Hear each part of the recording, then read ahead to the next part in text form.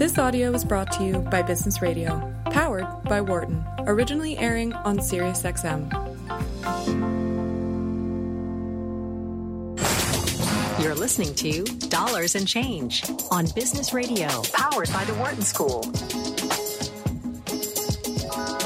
Hey, welcome back to Dollars and Change on Business Radio, powered by the Wharton School. I'm Nick Ashburn. And I'm Sandy Hunt. And I am so stoked for this next segment. And I just said stoked on the air. I think I just aged myself. Exactly. But I am very excited about it because it's a topic that I've probably been pounding this drum for a little while. I'm personally affected by it. But, it was spurred first and foremost by, news that came out last week around, a billionaire canceling out the student debt of this year's graduating Morehouse College graduates. So it was just really exciting and interesting to see. But my initial thought was like, that's great, but what about everyone else? And thank you, donor, for doing that. So it made me think about the broader landscape of the student loan crisis, I think the student debt crisis that I think this country's facing. And I wanted to get some experts on here. So first and foremost, let's welcome Ben Miller to the show. Ben is the Vice President for Post-Secondary Education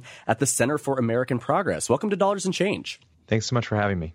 So, Ben, can you paint the picture for our listeners of the student debt crisis in this country? Give us some facts and figures while I'll hold on to our hats.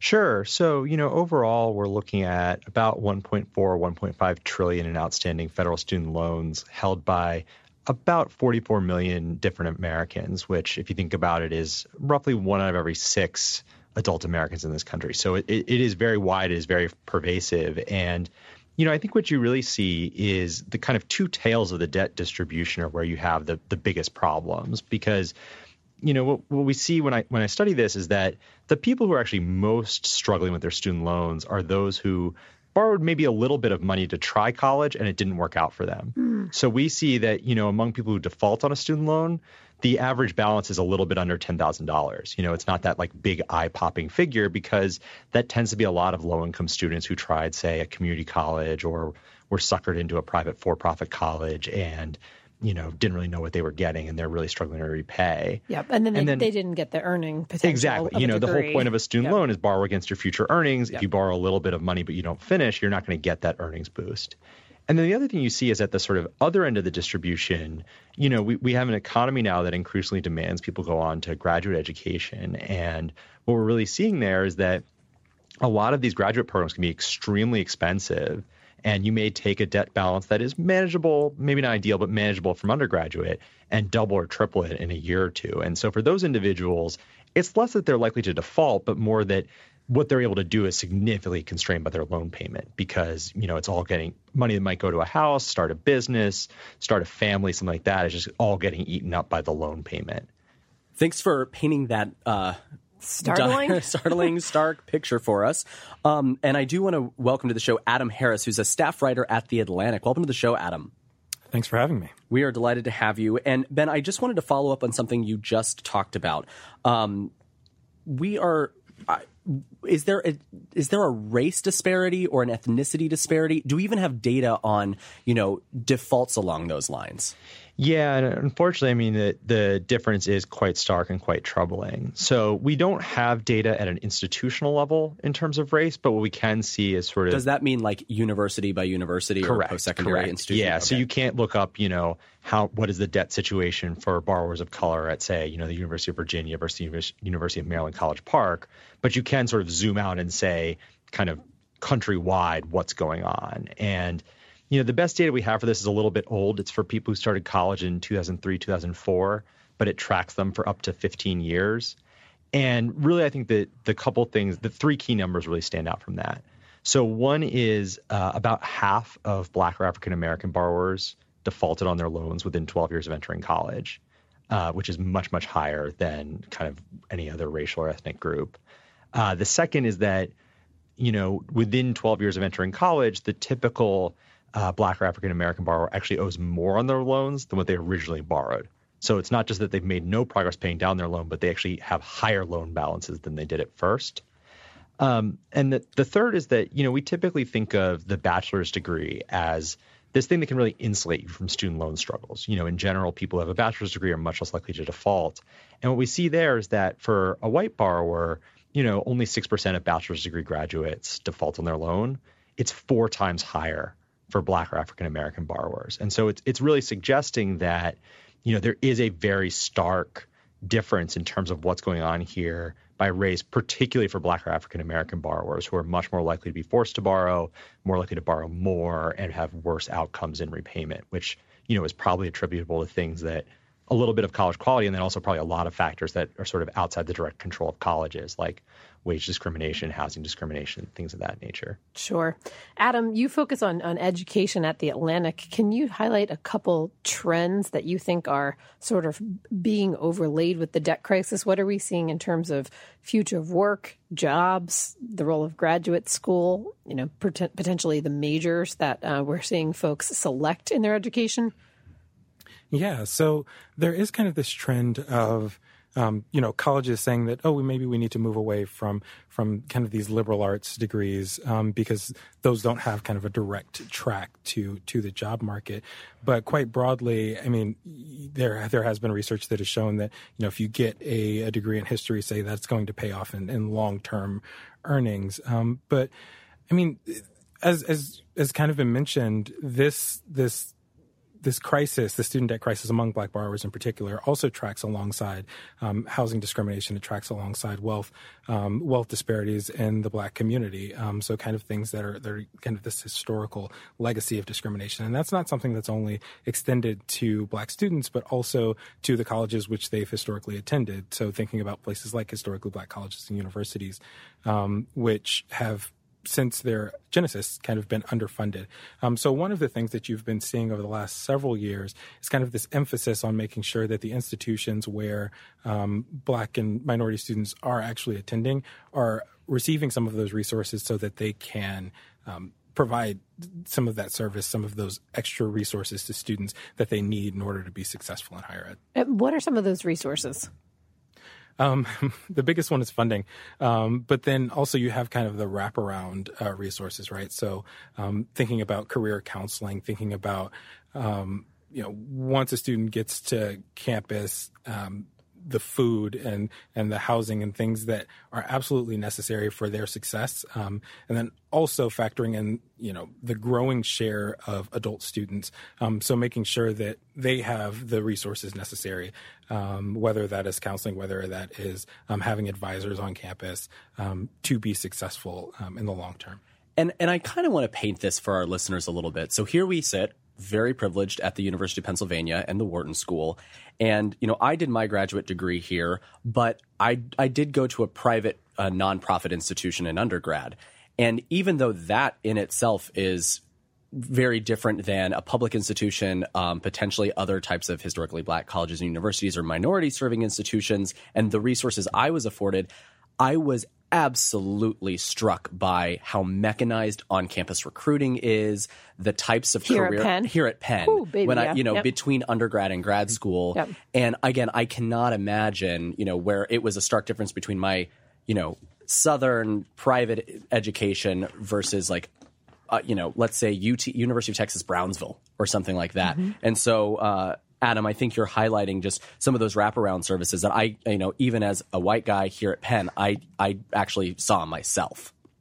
Yeah, and actually, as you're mentioning that, I'm thinking about this reporting that I did last year in Mississippi, where the largest case in history, financial wise, longest running case as well, to desegregate higher education. Was essentially this case where the Black colleges in Mississippi, the public Black colleges, got $500 million over the course of 17 years to address the state's historical legacy of discrimination. And if you think about that in the big picture, like the University of Mississippi can make $500 million in 5 years in private donations. So if you're thinking about how that kind of institutional structure has been built in over the years, and they've created this model that is kind of self-supporting at this point. Mm-hmm. It's really addressing the now is really addressing those links to that historical piece. And so, Ben, Adam, I want to stick with you for just 1 second so that our listeners better understand what happened at Morehouse College just last week. Yeah, so at Morehouse College, during the commencement, this billionaire philanthropist and also a venture capitalist, Robert Smith, stands up and he's giving the commencement address, and he informs them that he's going to be paying off the debt of all the students. The estimate that the college was giving at the time was that this would affect roughly 400 students and would be about $40 million in debt relief. Now, there have been a lot of questions about how much this donation will actually be, but the immediate reaction was, this elation, right? You have hundreds of students who have now had their debt paid off.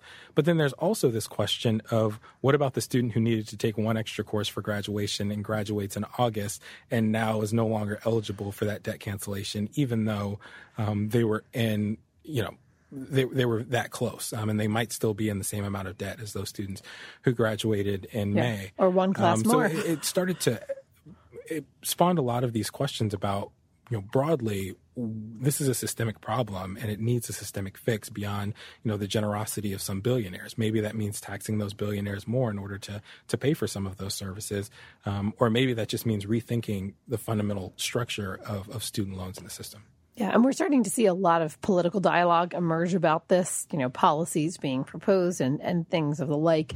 Ben, one tool we always try to give our listeners is the ability to sense make around things that might not be, areas of expertise in their world. So not to get political and ask you to sort of promote or endorse or reject any particular policy, what should folks know as they're absorbing the news, watching, these different, whether they're 2020 candidates or senators come out with proposed policies? What would you hope everyone can take away from this show as they think about, hear, and read these proposals? Sure. I mean, I think, one of the things we've seen in the policy discussions around this issue is you kind of have two different tracks you need solutions on. So one is, what do you do for people who, maybe aren't in higher education yet, but are going to be going shortly? And I think that's a question of sort of what is your plan to either bring down the price of offering college or bring down the price that students pay for college, and what are the mechanisms or theory of change there? Because, at the end of the day, student loans are a function of the price of the higher education being offered. And if you don't do anything to tackle that, you're just going to keep on having a debt problem going forward. So that's curing the problem, it sounds like. Yeah. And what is the treating, I imagine, is the second half of that? Correct. So then the question becomes, okay, let's say someone snapped their fingers and tomorrow we dealt with college affordability for all these new students, you'd still have, 44 million people walking around with some sort of student loan. And I think there the question becomes, what do we do with those people? And I think part of the challenge here is that historically the way we thought about this problem is mostly in terms of interest rates, because that's kind of what people are just sort of accustomed to understanding in terms of loans. And, for people who've got the really high debt balances, the interest rate probably does make a difference. But for those folks I was talking about earlier who have, only $10,000 in debt and didn't finish college, the interest rate could be zero, and it's probably not going to change their likelihood of not defaulting. And so, I think there that the question becomes, do we have ideas on the table to say, look, we've forced a bunch of people to borrow loans that a rational financing system probably never should have made borrow because we knew they were low income and it should have been easier. And is there some rational way to do some combination of make that debt more affordable, get rid of some of it through some sort of cancellation or something like that? But sort of understanding that you kind of need fixes for both, because, imagine that we only fix the current borrowers. Well, wait 10 years, you'd have a couple million more current borrowers. And, on the flip side, if you only did something for future affordability, it doesn't help the person walking around with the debt right now. You're listening to Dollars and Change, and I'm your host, Nick Ashburn, with Sandy Hunt, and we're speaking with Adam Harris, staff writer at The Atlantic, and Ben Miller, vice president for post-secondary education at the Center for American Progress. And Ben, to stick with you a little bit, can you give our listeners a sense of sort of what the economic effects of of the student debt crisis is or are? And do we understand the differences between, white borrowers versus, African American or other minority borrowers? Yeah. So, I mean, the research on the economics isn't great, partially because some of these things are just hard to see. In particular, what we don't have as great a sense of is what are sort of the detrimental effects of student loan default on people long term. So we know that, for instance, if you default on a loan, we can garnish your wage, or not we, the federal government can garnish your wages. It can take Social Security. It can wreck your credit, things like that. And we don't really know kind of what the long-term effects of that are on people. So we don't know for those individuals what's going on. On the other side, we do see some evidence that at the very least, having student loan debt certainly at least delays house purchasing. It gets a little bit hard to tell just because in general, people who are college educated are much more likely to own homes than people who are not college educated. So you still see fairly high rates of home ownership, but it's certainly delayed. For reasons other than income? No, basically just that college graduates tend to have, make more money than non-college graduates. And that's sort of been exacerbated over time as you've sort of seen the bottom really fall out for people who don't have college degrees versus those who do. So for those who do have debt, they may have a slightly higher home ownership rate than, say, like a high school graduate who never went to college. But within people who have college degrees, those who have debt, if they buy homes, they buy them later, if that makes sense. Again, part of the challenge we have here is we can see through some of these sample surveys that there certainly are differential effects in terms of loan outcomes by race or ethnicity. But I haven't seen a lot of research that's really able to dig into that question in terms of the buying a home or starting a business or those types of questions, because often the data sets aren't quite as good. Sure. Well, it sounds like you're tracking them. So, those findings will emerge. We'll have you back on the show or in 5 or 10 years as that longitudinal data becomes more available. Adam, I'm wondering if you can, talk a little bit as sort of you cover education to our listeners who are going to take Ben's great advice on how to think about policies to change either the treating or the curing of this issue. But what about folks who are in it now, students or parents who are approaching college age, trying to navigate this system, trying to make sense of what's smart, whether with regards to college selection, major selection, do I try to go community college now because I need to take on loans for a graduate degree? Is a graduate degree necessary? Do you have any advice from your work in the field that might help these folks make some decisions? Yeah, well, I think the first thing is that it's hard to kind of read the tea leaves because we don't necessarily know what will be shifting in the policy landscape over the next several years. Mm-hmm. There are states like Tennessee that has Tennessee Promise. You have New Jersey that's kind of ushering in its own kind of 2-year free college program. So I think the biggest thing for prospective students is to kind of look and see what the options are in terms of those kind of programs that are offering education for little to no tuition fees. I think that in North Carolina you have basically the North Carolina Promise that's at 3 institutions, it's $500 for in-state tuition per semester and $1,500 for out-of-state tuition per semester. So there are places that are kind of working at making this college model more affordable. But in terms of choosing a major, it would be really difficult to kind of offer any suggestion because, I mean, the paths do look kind of different depending on who the person is. I think the advice that parents love to give, or at least my parents gave me, is to choose what you like, and things will pan out from there. Of course, that might not have been the best advice, but I think there's research to suggest sort of forcing a major often leaves someone with an expensive student loan and a career they're dispassionate about. So I think there's something there. Or I'm just thinking or you can also graduate in the middle of the financial crisis with a ton of debt and not know, hey, I thought I did something smart and I don't know what I'm going to do. Exactly. But it sounds like, Adam, your advice is take a look maybe at what your states offer. It sounds like a lot's happening state by state versus federal. Yes. And sort of seeing what those options are. I think at a bare minimum, people are startled enough by the headlines that the older of us millennials, Nick and myself and others, sort of went to college in an era where loans were available, a financial crisis hadn't yet happened, the student loan crisis wasn't a headline issue, and so we're all sort of lulled into this is how things work and it's fine. I think right now there's been enough of a tidal wave of headlines and issues around this that folks are saying, I need to really take a look at my options and consider costs because student loans aren't maybe what we thought they were 20 years ago. Yeah. And there was one of the things that keeps coming up in my reporting is that student loans were supposed to be a tool that could be used to pay for college. And now as they've kind of become the key, people are kind of having to make a little bit more informed decisions about exactly how to use them. And so I am curious, Adam, going back to our example that prompted us to have this segment with Robert Smith and Morehouse College, I'm struck. We actually do a loan forgiveness program through the Wharton Social Impact Initiative. Yes. And it is a pain in the ass to process the payments. Yes. Because you're paying, a tremendously diverse group of loan providers. Right. The servicers. Yeah. And so do we have any sense as to it might have been your article in the Atlantic that mentioned it was it's a donation to the school, but for us, yes, we received the funding from a donor, and we managed the processing of that, but that's a pain in the butt. So I'm just curious, do we have any sense as to how this will actually work for that number of students? Because we do 20 maybe a year. We do a couple dozen, and it is a half. I would say it's like a half FTE to fully process all these. So right in theory, exactly. There's hopefully he also funded a team of staffers, but to be able to do that. Yeah.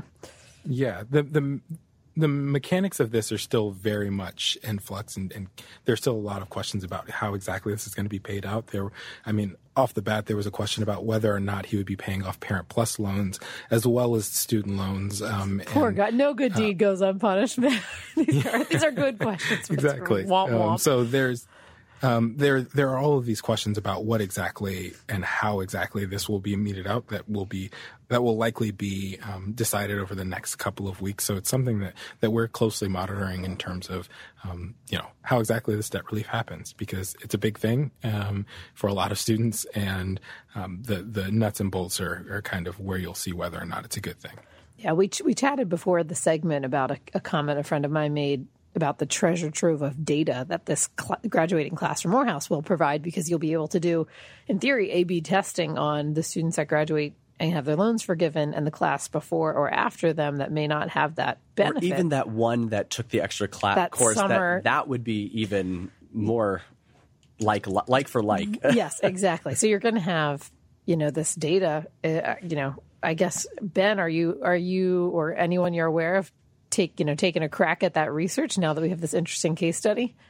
Well, that's unfortunately, it's not typically the type of work we do, but I would imagine there's got to be a lot of academics at colleges and universities who are clamoring to study that more. The one thing we have seen, actually, a couple of weeks ago, there was an interesting paper that came out from the National Bureau of Economic Research where they looked at essentially accidental loan forgiveness. We had this situation where there was a major holder of private student loans who couldn't keep track of chain of title of who owned them, and so essentially had to forgive a bunch of debts. And it was not entirely random, but they ended up forgiving a bunch of debts for people who were in default. And the thing that was really interesting about it was, you think about that and say, okay, you've got a loan, it suddenly gets forgiven, you've got a bunch of freed up money, so you spend it and things look better, et cetera.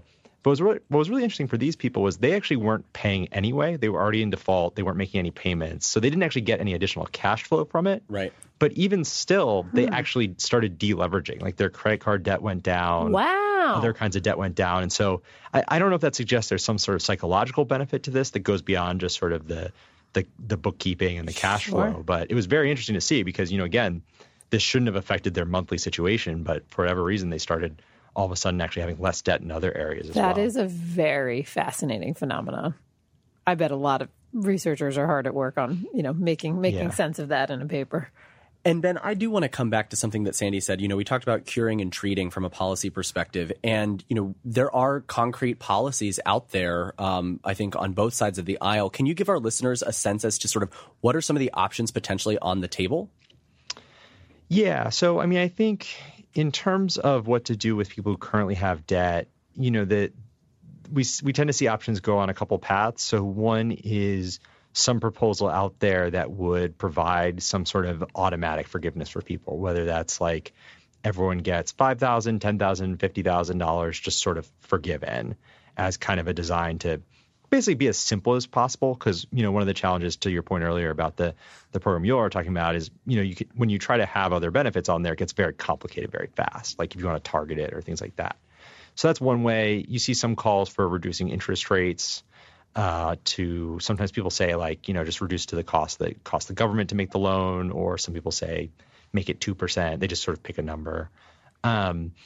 You see some calls for basically we have these existing plans called income-driven repayment, where essentially it ties your loan payment to how much money you make. And you do that for 20 years, and whatever's left at the end gets forgiven.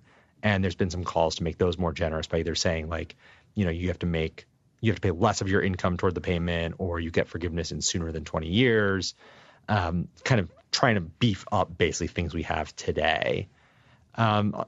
There's not been quite as much from the sort of more right-leaning set of things about what to do with the current loan borrowers. I think the general sort of language on that has been that it's a lot of individual student choice. And, Lamar Alexander, who's the chairman of the Senate committee that deals with this issue, has written a bunch of op-eds saying, typical student loan debt is kind of akin to like a car loan, and it's not as big a deal as people are making it out. So I think there's been less of an emphasis there. In terms of what do you do for sort of future affordability, the big split there is, the general feeling is we used to have kind of an unspoken social contract in this country where if you wanted to go to a public college in your home state, the state would subsidize that fairly substantially to the point where you might be only paying, 20% of the actual cost of the education, or potentially even lower, so that, you could go on a minimum wage salary and still be able to afford college. And what we've seen over time is that deal has basically fallen apart. Colleges have cut funding to higher education and really stepped away. And so you see a lot of proposals out there that are trying to kind of reestablish an expectation for state funding here, typically done through some sort of matching program with the federal government. So, that could look like something like Medicaid, where, the federal government essentially reimburses states for costs incurred. It could look like something like the Title I program, which funds low-resourced K-12 schools, where basically they have to maintain funding at a certain level and then additional money comes in. But the big idea there is it's all about kind of creating required funding expectations for the state so that they can't just sort of cut their budgets whenever they want for higher ed. On the right, I think the place where you see it going a little bit more is a combination of saying, if we can get more entrants into the system, that will drive down costs through competition. Right, because one of the arguments is that if we actually pump more federal aid into the system, that it's going to actually continue to drive up costs.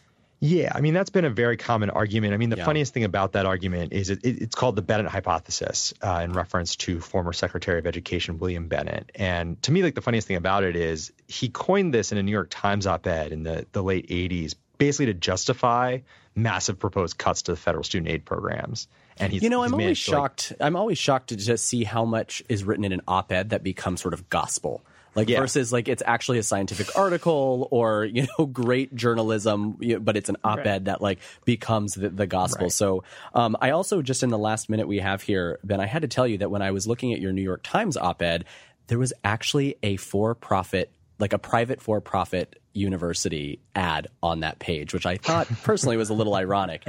So I just wanted to share that. And I know that we are running out of time. So thank you so much for you both joining us. We've been speaking with Adam Harris, staff writer at The Atlantic, and Ben Miller, vice president for post-secondary education at the Center for American Progress. Thank you so much for sticking with us for this show. It's been awesome. I'm Nick Ashburn with Sandy Hunt. This is Dollars and Change on Business Radio, powered by the Wharton School on Sirius XM 132. For more guest interviews, check out our Wharton Business Radio Highlights podcast on iTunes and Google Play.